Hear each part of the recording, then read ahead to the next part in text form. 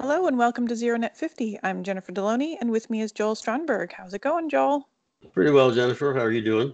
I'm doing well, but my thoughts, of course, over the last couple of days have been with the people in the Bahamas because we all watched as Category 5 Hurricane Dorian hammered the Bahamas and devastated the island. So it, it of course also brought me back to 2 years ago where we stood by and watched in horror as Hurricane Maria, also Category 5, had a similarly devastating effect on Puerto Rico.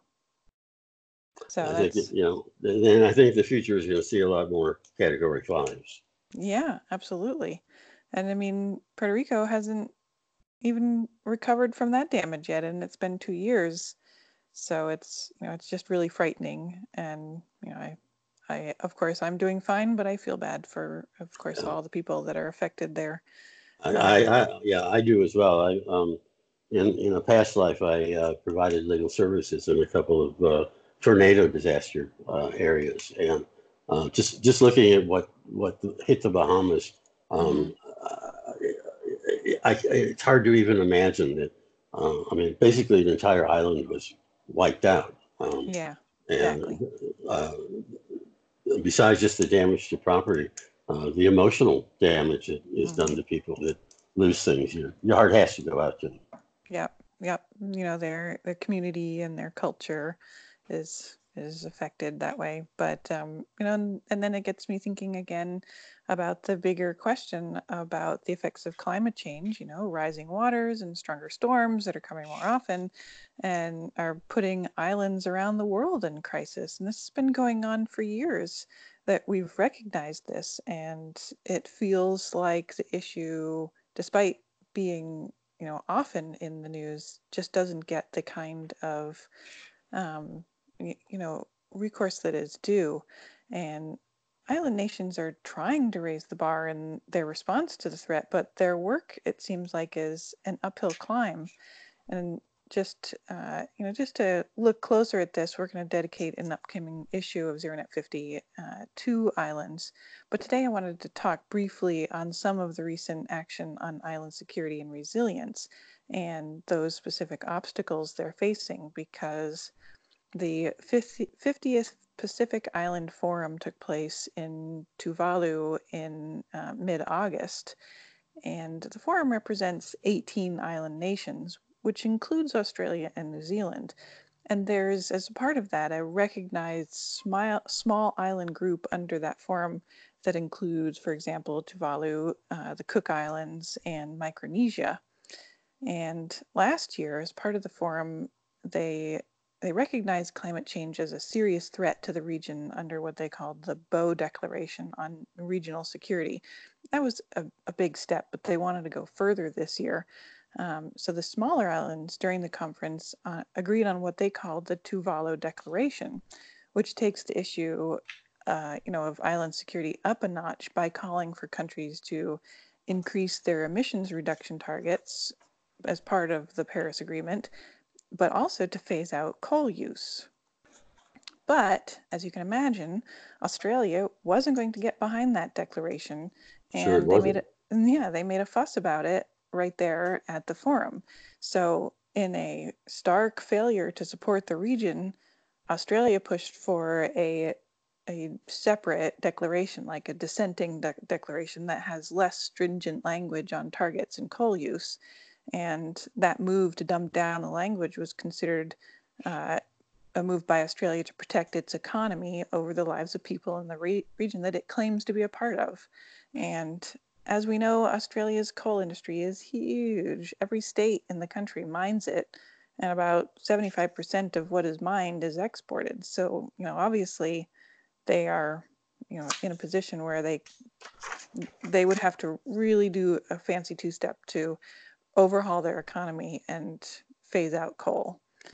So, those dynamics of the Pacific Islands are really important to understand in the greater context of climate change around the world, as developed nations protect themselves and their economies, and smaller and less developed regions suffer the consequences. And we see that over and over again in different parts of the world. we'll talk more about that situation in the upcoming podcast on islands that I mentioned.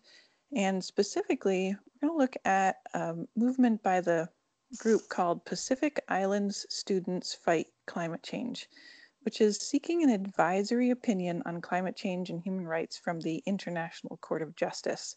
And it's that's a move that I'm really interested in chatting with you, Joel, about, and talking about what that advisory opinion might mean and what kind of power it could hold, if it holds any. So our listeners can watch for that episode coming up.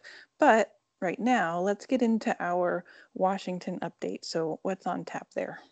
Well, Congress will be back next week. They've been out on their August break, and it's going to be, I think, a very dark session, if you want to know the truth. Between the mass shootings and the debate going on with gun laws, the hurricane problem, Trump's demeanor in all of this, we're gonna see a lot of conflict when they're back. The Senate has less than 3 weeks actually to pass an appropriations bill. The House has done all 12 of their bills. The Senate waited until they heard from the White House as to what Trump would accept. If they don't get the appropriations bills done, they'll either have to do a continuing resolution again, or they're going to have to close the government again. And it's unclear now, especially because of a number of things that Trump has done. His emergency declaration and the movement of $3.7 billion from the Defense Department accounts to build the wall is actually going to cause certainly a fairly large debate. Members of both the House and the Senate, both sides of the aisle, are deeply opposed to the emergency declaration because what it does is it goes around Congress in a way that really clouds the line between the legislative and executive branches of government. Trump took the money from the Defense Department, and I think that they're expecting that money will be put back in this appropriations go round.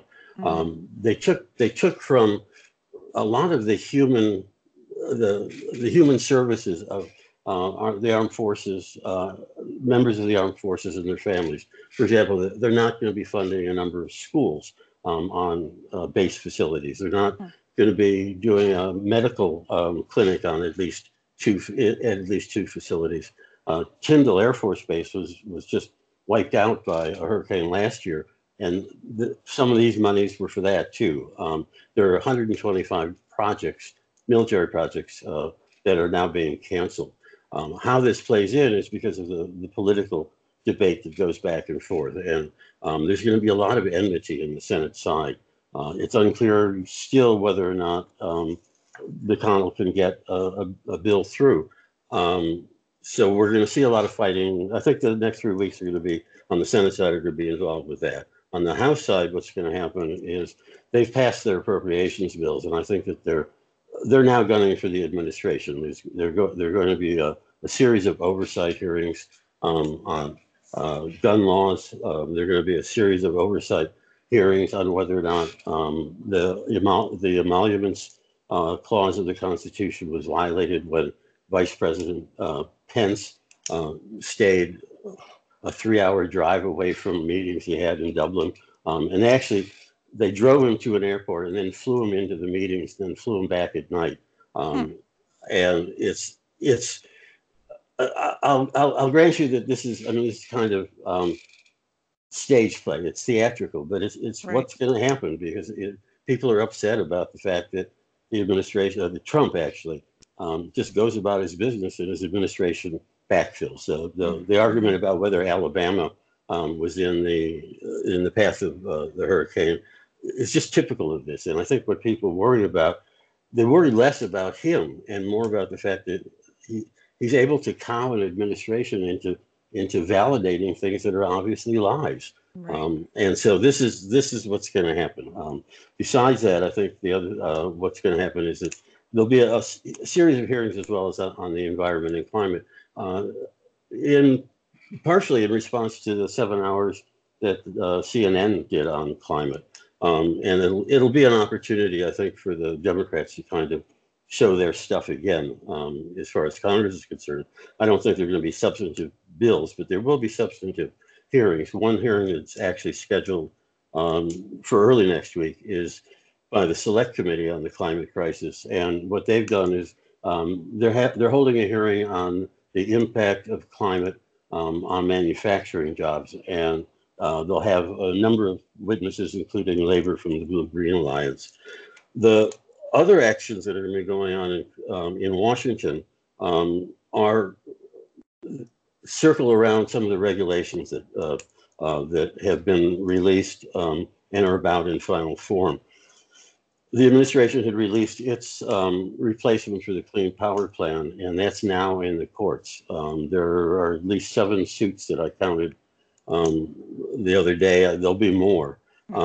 And the Trump administration has actually filed a petition with the court asking it to expedite the court proceedings because they want to get to the Supreme Court before the election. And this is going to be something that marks a number of the regulations that the administration is going to be putting out.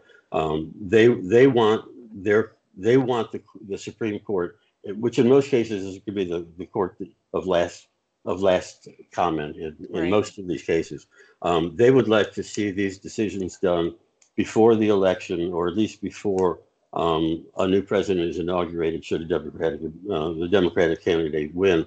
Once they're through the court system, they are in fact enforced, and they're a lot harder to get rid of. They can be gotten rid of, but it'll be the difference between an executive order to stop something and then to replace it, but a more complicated rule retraction process if the rule is actually being enforced. One of the rules that is being enforced that's been announced is on incandescent light bulbs, and the administration changed the rule and is now allowing for significantly more less efficient bulbs that will be sold. And the cumulative, it's mind-boggling. The estimate is that the rule will increase the electricity use in the United States by 80 billion kilowatt hours. It's billion kilowatt hours, and that's roughly equal to the power needed or the power needed by all the households in Pennsylvania and New Jersey. I mean, this is one of those things that it's so wasted, and it has a huge consumer impact. The estimates on this too are that consumers will be spending on average $100 more a year for electricity that doesn't need to be generated. I mean, if you just buy bulbs. And so this is something that the rule is in effect. It's also in the courts. It seems like a huge backstep. It's so weird. It is. I mean, and it is a huge backstep, and it's something that, if you just let it go through, it isn't an issue. And if by doing this, you've created an issue where one shouldn't be created, and that's actually something that marks the administration. Period. One of another battle that's going now is over the CAFE standards. And this is going to get complicated because what's happening is that 4 auto companies at the state of California had reached an agreement on standards. The auto industry is concerned that there's no standard out there now. They've removed the Obama standard, but there's nothing formally to replace it. Although one is being prepared that in fact freezes the efficiency standards at the 2020 levels. Well, the most of the auto companies are prepared to go much further as far as their efficiency is concerned. And the administration refuses to listen to the auto industry. So that's one set of conflicts that's being created. Another set of conflict is that it's clear that Trump hates California. I mean, I don't think there's any doubt about that. He hates California. He hates the California delegation, of which Speaker Pelosi is one. And so what's going to happen is that the federal government is now, the Trump administration is now going to pull the waiver that California is entitled to have under the Clean Air Act to set a stricter standard, a stricter fuel efficiency standard than the federal government. Now, California is the only state that can do that, but there are other states according to the Clean Air Act and the waiver, other states can follow that stricter rule. And in fact, 13 states of the District of Columbia do in fact follow the California rule. But what's now happening is that the administration is now announced that they're likely to pull the waiver. It's not official, but it's the worst kept secret in the world. Okay. And now the administration is looking. They've asked the Justice Department to investigate whether or not the 4 auto companies and California are in fact colluding to price fix. And so this could end up actually in a lawsuit, the United States government against the auto industry. Okay. And I mean, how they deal with California is going to be another issue. Like I said, that's going to be, they're going to pull the waiver, and California is going to go into court. So what's happening is that the worst nightmare of the auto industry is coming to pass, because the administration they won't listen to the industry, and Trump has this enmity towards California. Everything is going to be so tied up in the courts that the auto companies are going to be sitting in a market that is so uncertain. I mean, what standard do you build to? And so what's going to happen is that they're going to have to make some kind of a decision. You can't just stop producing autos waiting for a rule to come out. And so, again, this is a situation where, I mean, the industry is perfectly content to meet the higher standard. What they looked for originally wasn't a reduction or a freezing in the auto efficiency standards. What they were looking for was more flexibility to meet the standard that had already been set. They've invested billions of dollars into this. And so now we have an industry that's going to be just sitting in an uncertain market. And, you know, the private market does not like uncertainty. I mean, look at the way the stock market has been going over the last few months because of the tariff discussions. The CAFE standard is such that even the United States Chamber of Commerce actually stood up against the Trump administration. They sent him a pretty strong letter saying, you know, this is the wrong way to go about this, Mr. President. Again, he's not going to listen to them on that. No. I mean, because he wants to prove he's in charge. I mean, this is kind of like, instead of Charles in charge, this is Trump in charge. And right. So what we're creating is this horrible amount of uncertainty in private market. I mean, in the operation of the private market. The auto standards aren't the only situation in which this is occurring. The administration has put out a draft rule on methane emissions for oil and gas facilities and pipelines on federal lands. Again, this is a situation where industry was not complaining about the regulation. And the Trump administration is following suit and trying to erase everything that had an Obama stamp on it. And this is right. The rule that's being argued about was developed in the Obama era.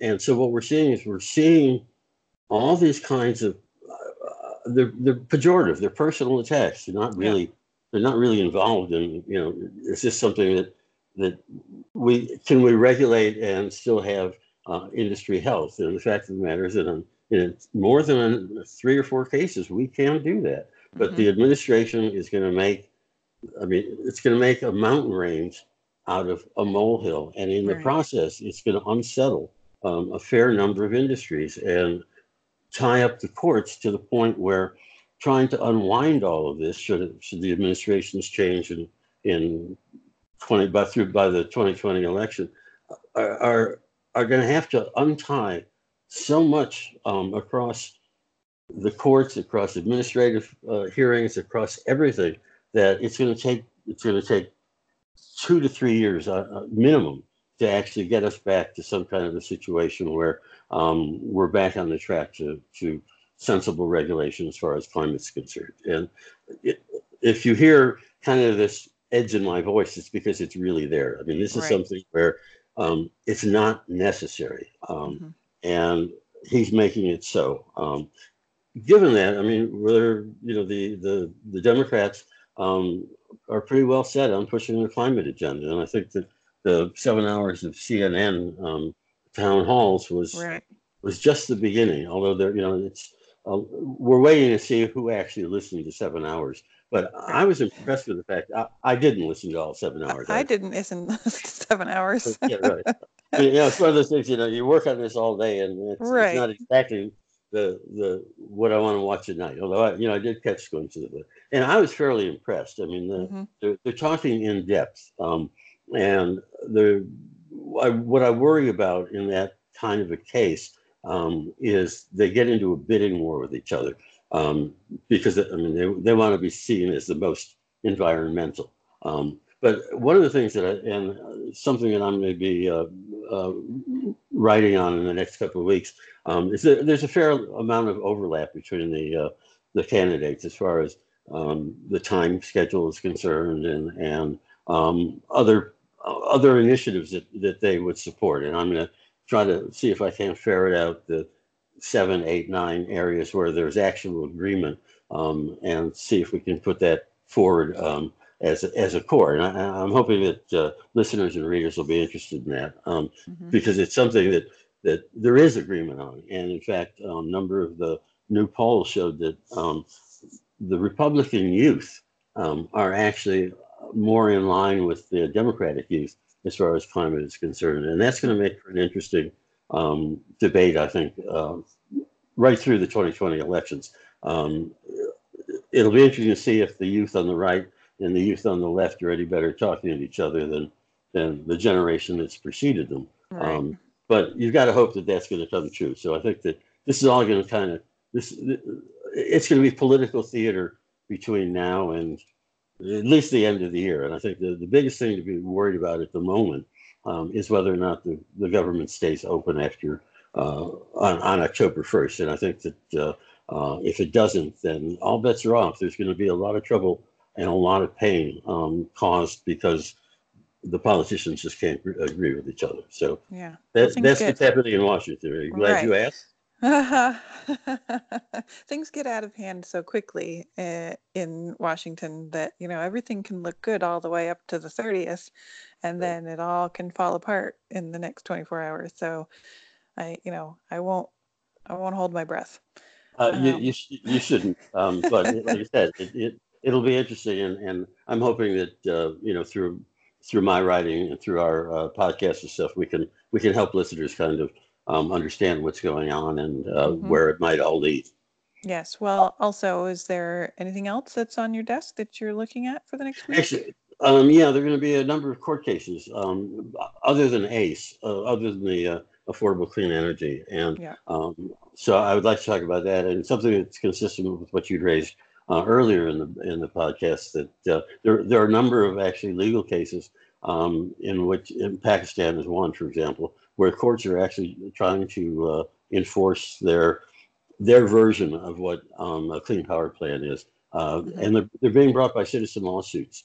So I'm looking at that. The other thing I'm in the midst of is a series of articles on what it's going to take to erase Trump's climate legacy. I spoke a little bit about it earlier, but I want people. I mean, I want people to understand that a change in administrations is not going to become a rapid change in U.S. policy. That there's a lot of stuff that has to be again cleared out of the way, and at some point, I hope that Congress is going to look actually at the legislation that was drafted in the 1970s and that needs to be updated as well. So Mm. look for that kind of series as to what a Democratic president is going to be facing should they win in 2020. And I'm doing it under two scenarios: one with a split Congress and one with a Congress that a Democratic Congress and a Democratic White House, which would actually make things happen a whole lot faster. Hmm. All right, then. Well, as always, Joel, it's great to have your insight into what's happening in Washington. So thank you, Thank you, Jennifer. of course. And thank you to our listeners for joining us today. Please tweet any questions or comments to #ZeroNet50 and have a great day.